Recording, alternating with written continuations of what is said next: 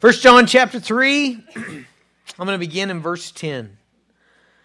By this it is evident who are the children of God and who are the children of the devil. Whoever does not practice righteousness is not of God, nor is the one who does not love his brother. For this is the message that you have heard from the beginning, that we should love one another. We should not be like Cain, who was of the evil one and murdered his brother.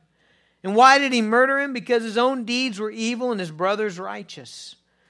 Do not be surprised, brothers, that the world hates you. We know that we have passed out of death into life because we love the brothers. Whoever does not love abides in death.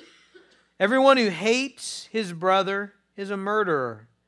And you know that no murderer has eternal life abiding in him. By this we know love, that he laid down his life for us. And we ought to lay down our lives for the brothers. But if anyone has the world's goods and sees his brother in need, yet closes his heart against him, how does God's love abide in him? Little children, let us not love in word or talk, but in deed and in truth. Father, help us today. Father, put your Spirit inside of us. Give us power. Give us understanding. Give us a will to love each other really well. Father, give us a heart that will love our families as Christ has loved us. Give us a heart that will love our neighbor as Christ has loved us. Give us a heart that will love our church as Christ has loved us. Father, I pray for your help. We ask for your power today. In Jesus' name, amen. John starts out in verse 11 saying, for this is the message that you have heard from the beginning, okay? That's actually not the first time he said that in this book, okay? If you remember back in chapter 2, the first time he talked about loving your brother, he talked about a new commandment. In verse 7 of chapter 2, he said, I'm writing to you a new commandment, no new commandment, but an old commandment that you had from the beginning. And then the commandment is that you love your brother. So John said this before, and his point is, I know you've already heard this. Okay, that's his point. I know you already heard this. You've heard it from the beginning of the gospel, from the beginning of when you became a Christian, okay, from the beginning of when you ever read the Bible, because it's all through the Bible. You know that you're supposed to love one another. You know that's a characteristic of a Christian, is that's the defining mark of a believer, is that we love one another. Okay, and so John's saying, I know you've already heard this. I know you already know this. I know we've already talked about this. And in fact, just a little preview, we're going to talk about it again and again and again and again and again, okay? 1 John 4. Here's a preview of the next chapter, okay? Are you ready? Hopefully this doesn't deter anybody from coming, okay? 1 John 4:7. Beloved, let us love one another, for love is from God, and everyone who loves has been born of God and knows God. Verse 8, anyone who does not love does not know God, because God is love. Verse 11, beloved, if God so loved us, we also ought to love one another. Verse 19, we love because he first loved us. If anyone says, I love God, and hates his brother, he's a liar. Verse 21, and this commandment we have from him, whoever loves God must also love his brother. Is John a broken record? What's going on here? Does he not have any other topics? You know, does he sit down as he's writing? He's like, okay, I talked about love of the brother. What else should I talk about? Well, how about love of the bride? You know, what's the deal going on over and over and over again? Well, first of all, guys, what do we believe about this book? We believe it is inspired by the Spirit of God. Do we not believe that? Do we not believe that the Spirit of God took hold of John, and through John, he gave us exactly what we need?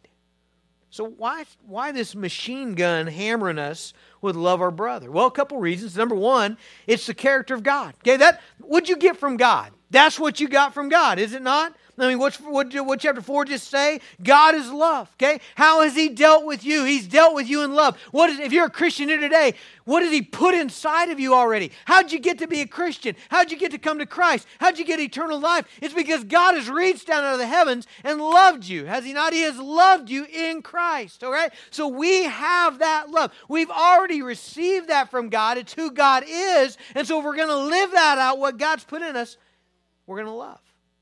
Okay, the second reason I think we're getting hammered with this over and over again is because we need it.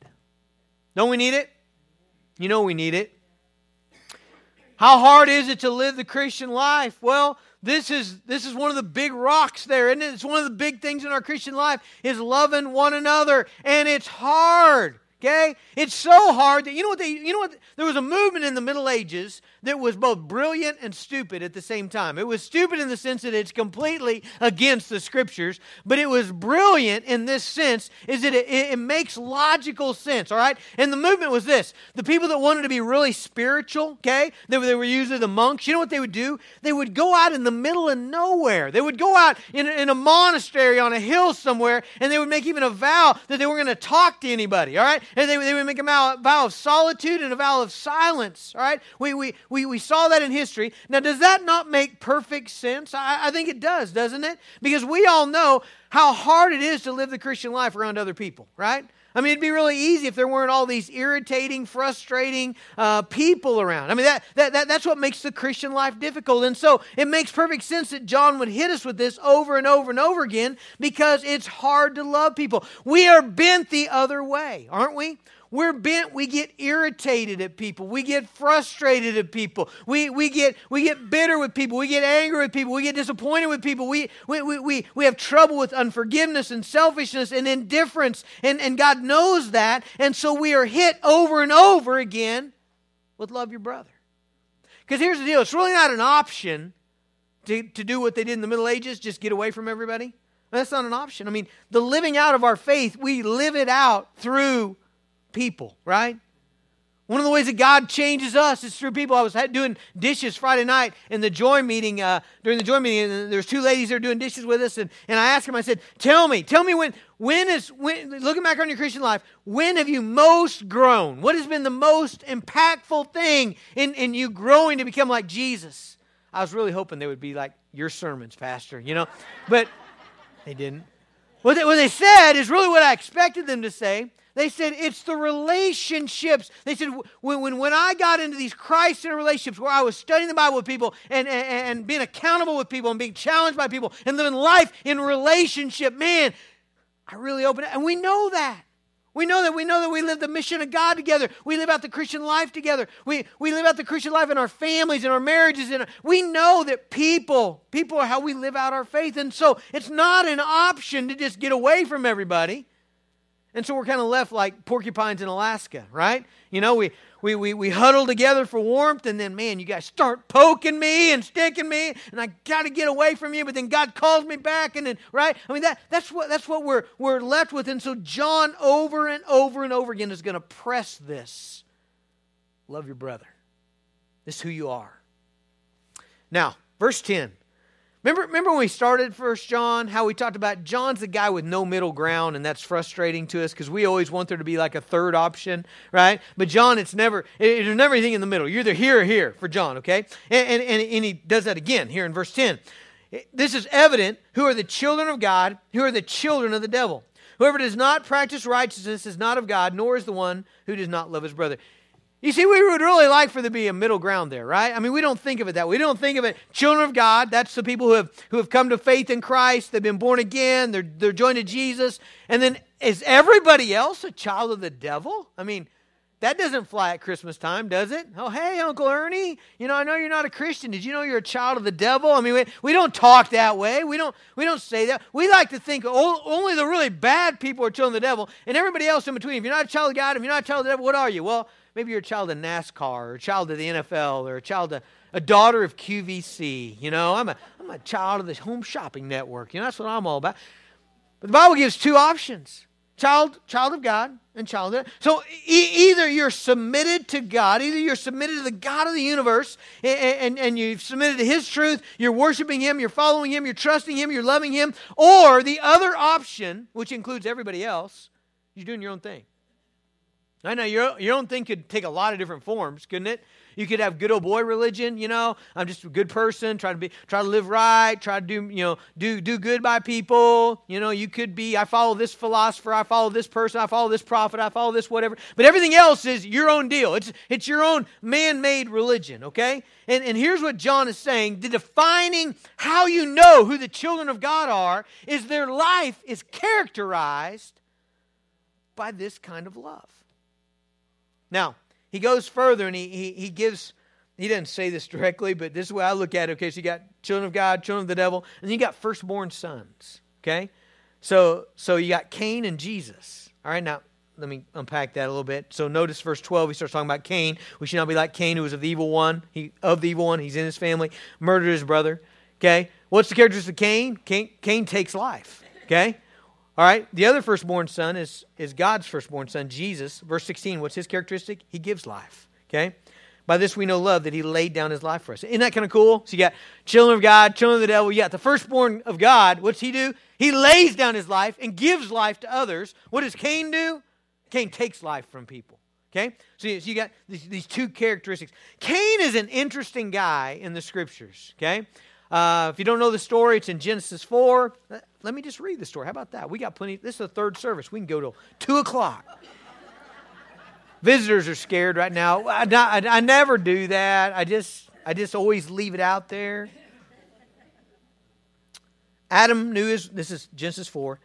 Now Adam knew Eve, his wife, and she conceived and bore Cain, saying, I've gotten a man with the help of the Lord. And again she bore his brother Abel. Now Abel was a keeper of the sheep, Cain a worker of the ground. In the course of time, Cain brought to the Lord an offering of the fruit of the ground. And Abel also brought of the firstborn of his flock and of their fat portions. And the Lord had regard for Abel and his offering, but for Cain and his offering he had no regard.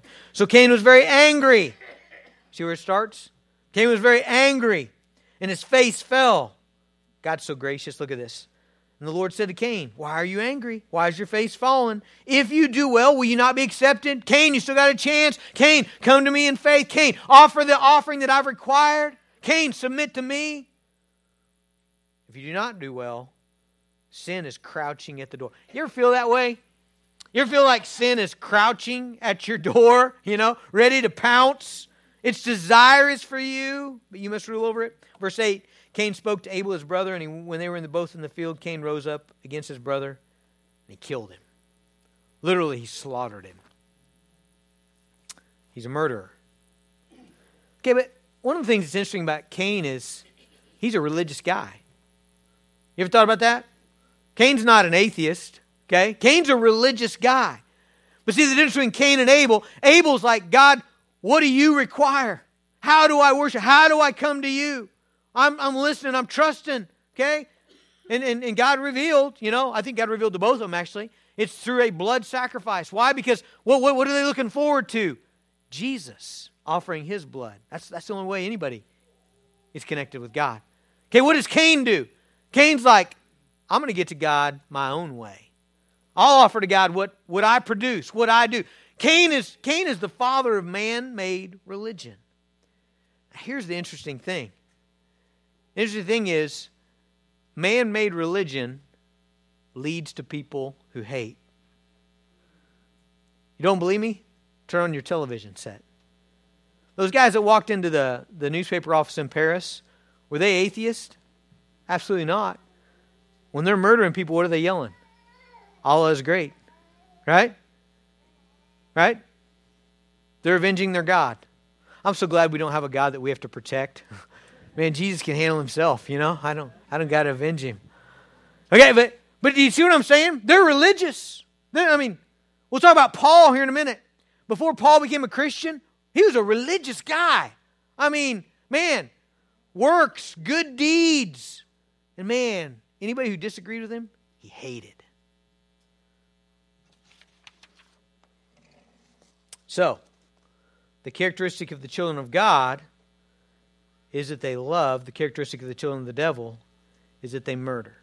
Now, when we say murder, we all take a big sigh of relief, right? Okay, verse 12. We should not be like Cain, who was of the evil one and murdered his brother.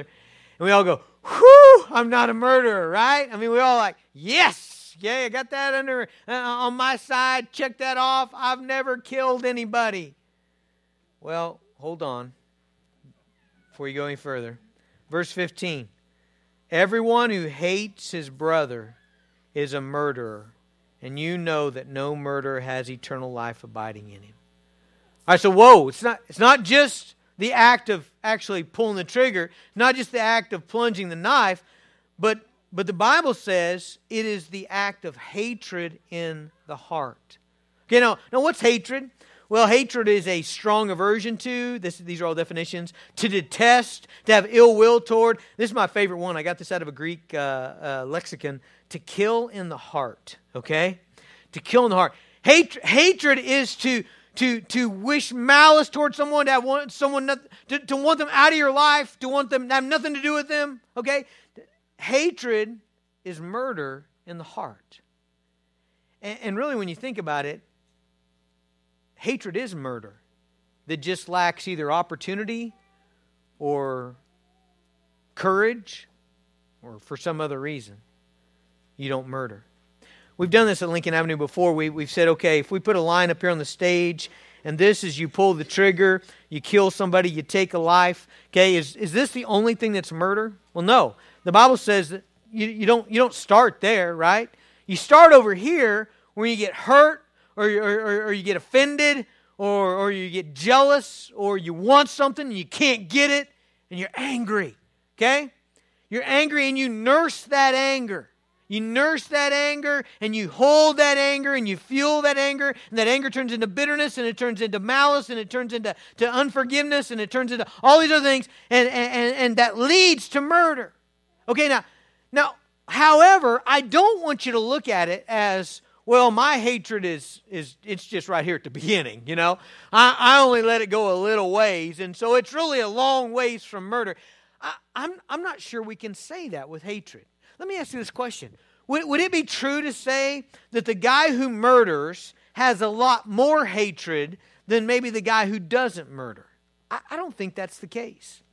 I know these don't exist, but it'd be kind of cool if they had, like they put that little pulse ox on your finger to measure the oxygen in your blood. What if they had one of those that measured the hatred in your life? Okay? So you got a little hatred ox. I don't know. We'll put it on there. Anyway, put it on your finger, and it measures how much hate is in your heart.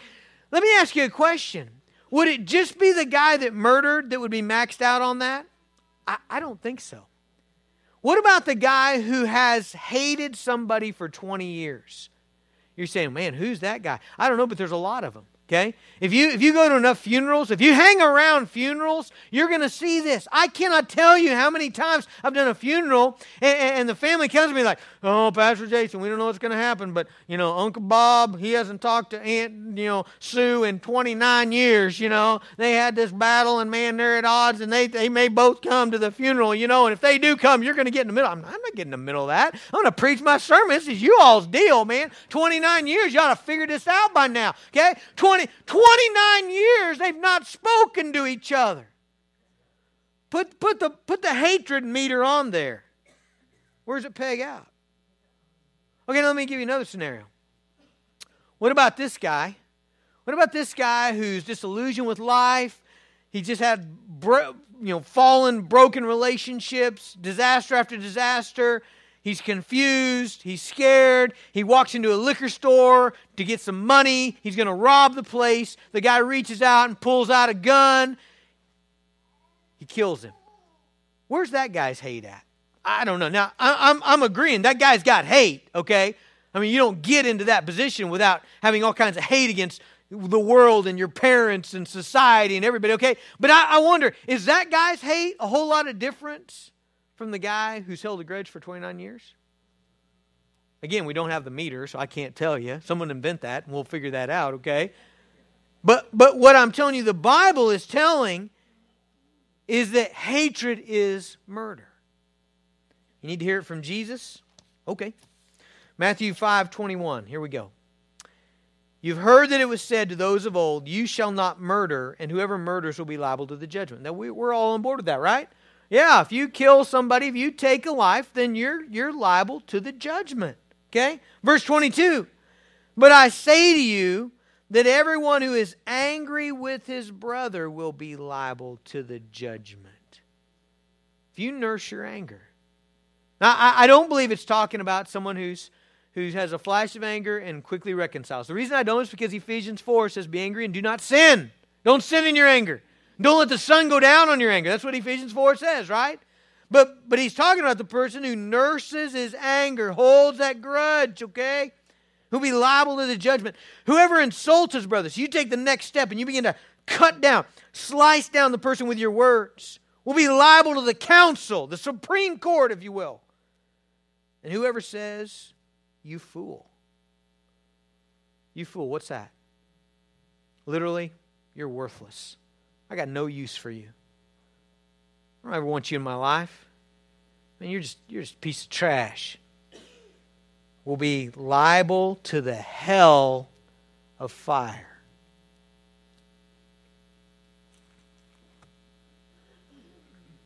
Christians don't hate. They don't live in hate.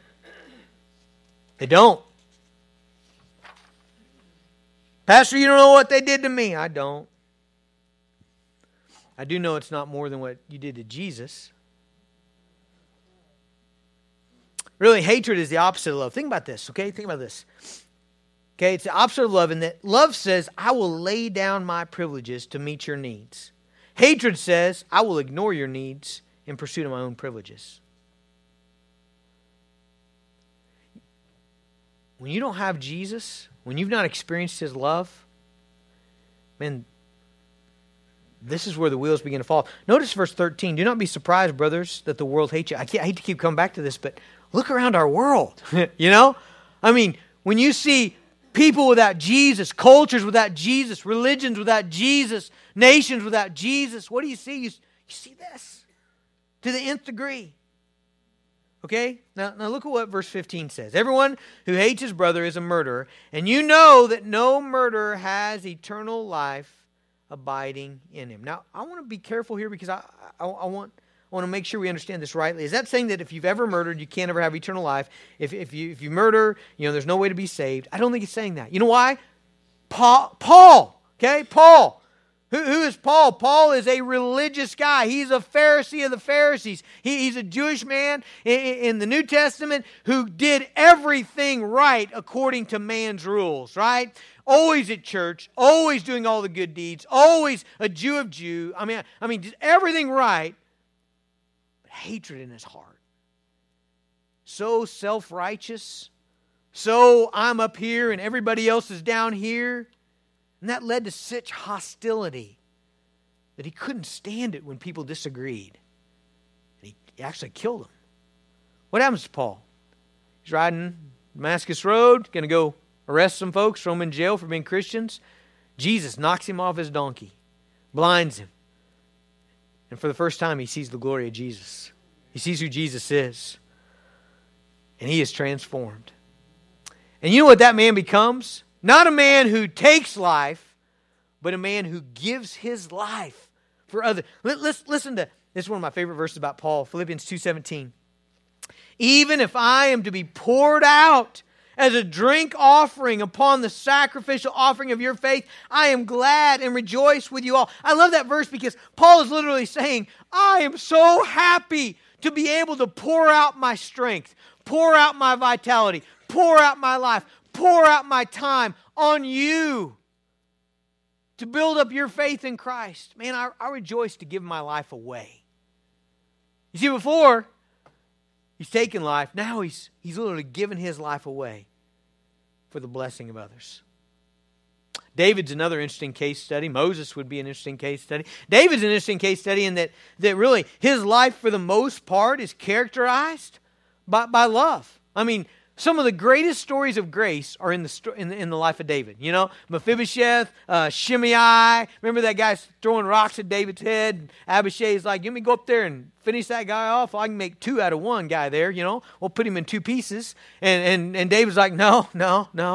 Let him curse. Let him throw rocks. God will see it. God will take care of it." Remember Saul? I mean, literally kills people that David loves. Okay, people in David's family. Saul's murdering them, hunting him down for decades. When David has a chance to take revenge, he will not do it. I'm going to trust God. I'm going to leave it to God. But David falls into an adulterous relationship. David's far from God. David's trying to cover his tracks. He's justifying. He's got to get rid of this guy. So can't you see his wheels turning? Well, I'm not going to murder him. I'm just going to put him on the front lines, put him in the hardest part of the battle where the fiercest men are, and then tell everybody, hey, why don't you let Uriah fight by himself for a while, you know? God says, you're not fooling anybody, David. You got murder in your heart. You didn't pull the trigger, but that's what you wanted. You wanted him gone. David repents. David turns back to God. David suffers a lifetime of consequences for that, but David was forgiven. So, I don't think verse 15 is saying, if you've ever murdered, you can't become a Christian. It's not saying that. What it's saying is, when you have murder in your heart, that is inconsistent with having eternal life in your heart. Okay? He's saying you can't live habitually. Remember when we were in 1 John last time, verse 9? No one born of God makes a practice of sinning. Believers don't continue in sin. No, the Spirit of God convicts them. They repent. Let me tell you this. You can't continue in hatred. Okay? If you're a believer here today, you can't be I'm mad at Aunt Gertrude for 29 years. You can't be that person. Not be a believer. You can't have both those things in you. You can't hate. Why? It's a good question, right? You asking it? Why can't I? Why can't I? I've been done wrong. Man, we make a great case for that, don't we? We should all be lawyers, you know? I mean, really. I mean, when you've been done wrong, you can make an incredible... I mean, aren't you impressed with yourself sometimes? You should video it, you know? I mean, just what an incredible case you can make for how you've suffered so greatly, you know, and been done so horrible. And all of this on... Oh, man, we're good at that. We're... Ben Matlock, right here, man. We can convince ourselves for sure, right? So why can't I continue to hate? Well, because that's not what's been put in you. Verse 16. By this we know love. We know it. We know it. We know it. Okay? Here's a Christian. A Christian is a person who knows the love of God. We know what love is. Okay? The world's confused about love. Okay? You're going to get all kinds of answers to what is love from the world, right? Everything from it's good feelings about something to it's selfishly wanting something real bad. Verse 16, by this we know love, that He, Jesus, laid down His life for us. We've been taught the love of God. We've experienced the love of God. In that we had a desperate need, and Jesus came. We didn't deserve it. We didn't earn it. We didn't merit it. And Jesus came and laid down His life for us and met our deepest need in the gospel. That's what this is saying. I love verses like 2 Corinthians 8:9. For you know the grace of God. John's telling us, you know the love of God. Here Paul says, you know the grace of the Lord Jesus, that though He was rich, for your sake He became poor, so that through His poverty you might become rich. Jesus emptied Himself out for your benefit. We've experienced that. We know that. We're as Christians, we are people who know the love of God. We know it through the gospel. And so John is saying here, this has been put into us. And then he says, verse 16, we ought, because it's been put into us, we ought to lay our lives down for the brothers. Right? Now be careful. Be careful. It's easy to say, well, would I lay my life down for my wife? All the guys in the room, what do we say? You betcha. Macho. Let's say it macho. You betcha, right? I would. I'd jump in front of the bullet, you know. Speeding bus is coming. Emma's right in the middle. I'd push her out of the way, get hit by the bus, you know. We'd all do it, right? Would you lay your life down for your kids? Yeah, you bet I would. Would you lay your life down for your small group? Yeah, you bet I would do it. Would you lay your life down for your church? Which ones? No, I would, right? We do it. We do it. Well, here's the thing that John knows. You're probably never going to be put in that situation, right? You know, I'm 42 years old. I've been married to Emma it'll be 24 years coming this August. She's never about got hit by a bus. And all that time, you know. All that whole time, he's never got hit by a bus. Nobody's ever pulled a gun.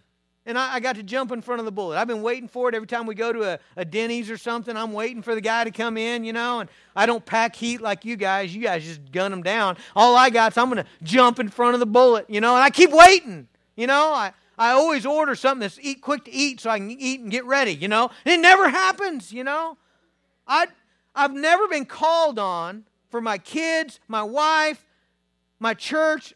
Not once have I been called on that what they need is for me to actually give my life. That's never happened. But my wife has needs. She has things that she needs from me. She has times of struggle and discouragement. She has times where she needs help. My kids have needs. My small group has needs. My church has needs. Well, now's where the rubber meets the road, right? Verse 17. If anyone has the world's goods, in other words, if you've got the ability and opportunity and sees his brother in need yet closes his heart, how does God's love abide in him? Do you see John's point there? If we all say, how silly is it for me to say, Addie, Haddon, Hannah, my kids, guys, man, I'll lay down my life for you. And they're like, oh, Dad, thanks. Well, Dad, what I really need is help on my science project. Go talk to your mom. Well, Dad, what I really need is for you to spend some time with me. Well, Dad, what I really need is for you to teach me the Bible. Dad, what I really need is for you to spend time at night, investing in me and speaking truth. No. Go talk to him. You're fine. Maybe later. I'm busy. I got to go do stuff. Well, if I won't do that, if I won't help with the science project, that's down here, isn't it? But I'm saying, well, but I'll jump in front of the bus. See, John knows we think that way. And so verse 17, he just drives us home practically. And basically what he's saying is, if you won't help in the small things, if you won't love your brother, what's your brother really need? What's your church folks need? What do your small group need? What does your family need? Well, it's probably things like friendship, right? Comfort, forgiveness, food, clothing, shelter, encouragement, counsel, a pickup truck. Sometimes people like us that don't have a pickup, that's what we need, We need a pickup truck, a strong back, accountability, a rebuke, a listening ear, grace. If we're not willing to give that stuff, if we're not willing to love our brother in practical, tangible, today ways, it's kind of silly to be bragging about how we give our life, isn't it? Folks, to say that you lay down your life for your brother, but you don't even know their name. You don't know their needs. You've never hung around long enough to actually figure out who they are. That's probably not loving your brother. Verse 17. If anyone has the world's goods and sees his brother in need and yet closes his heart. It's an interesting metaphor, isn't it? It means to shut down your feelings. Shut down your emotions. Feel nothing for them. Everybody I read, it's interesting, I don't know why, everybody I read uses the same word for verse 17. Indifference. Indifference. Now, you see, here's what we like to think. We like to think, well, I heard people say this, I don't hate anybody. I don't hate anybody. And what they mean by that is, well, man, I don't wish anybody would die. Okay, but I think what John's pointing out is, there's people all around you that have needs, and you've shut down your life to say, I ain't going to mess with all you guys. Y'all go take care of yourself. How's the love of God live in you? Man, what if Jesus would have done that? What if Jesus would have saw us in our sin? Oh, you guys are separated from God. You're under the judgment of God. You're about to go into the wrath of God forever, into the hell of fire forever. Oh, I feel for you, and I don't hate you, but I don't really have anything to do with you either. That's not what he did. I ran this by a couple of folks this weekend, this verse in particular. And you know what came up, right? Pastor, how do we help everybody? I mean, is this really realistic, Well, I would just say this. I would say this. I would say, first of all, we don't have opportunity to help. I don't know everybody, I don't know everybody in the world. I don't know every Christian in the world. I don't know hardly, just a small fraction, okay? And is there a principle of wisdom and good stewardship in helping people? Yeah, sure there is. What I find is there's two groups of people in this spectrum, okay?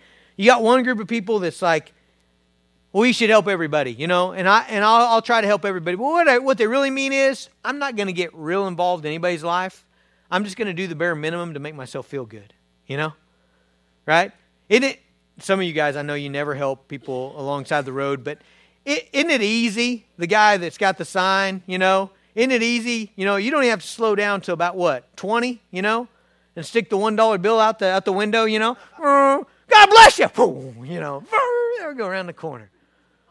Then you're like, boy, I helped, I'm not saying it's bad. You ought to slow down. You're going to break his arm, But then you got this spectrum over here, okay? And this guy over here, you know what he says? He says, I'll help anybody as long as they deserve it, as long as they work hard, as long as they won't squander it, and as long as they haven't made bad choices that got them into this predicament. Okay? You know what they're saying? They're saying, I'm going to help Jesus. I'm going to take all my resources to heaven, because he's the only one that fits that category, okay? He is. Who's not made bad choices in here? And man, if you're thinking you want to raise your hand, dude, I'm telling you, you do not see yourself, okay? Who's always done it all right? Listen, you know what Paul said about you? He said, 1 Corinthians 4:7, what do you got that God didn't give you? Nothing. So, should we use wisdom? Yeah. I mean, there's a lot of times where actually what people need is your time and your spiritual investment. And sometimes what they need is a hard word. Okay? But we need to care about people. I'm not saying you always get out your wallet. I mean, sometimes that's the bad thing, If the person is spiraling down and they're wanting that to spiral down more, well, no, don't give it to them. But they still need you. They need your prayer. They need your time. They need your investment. They need your care.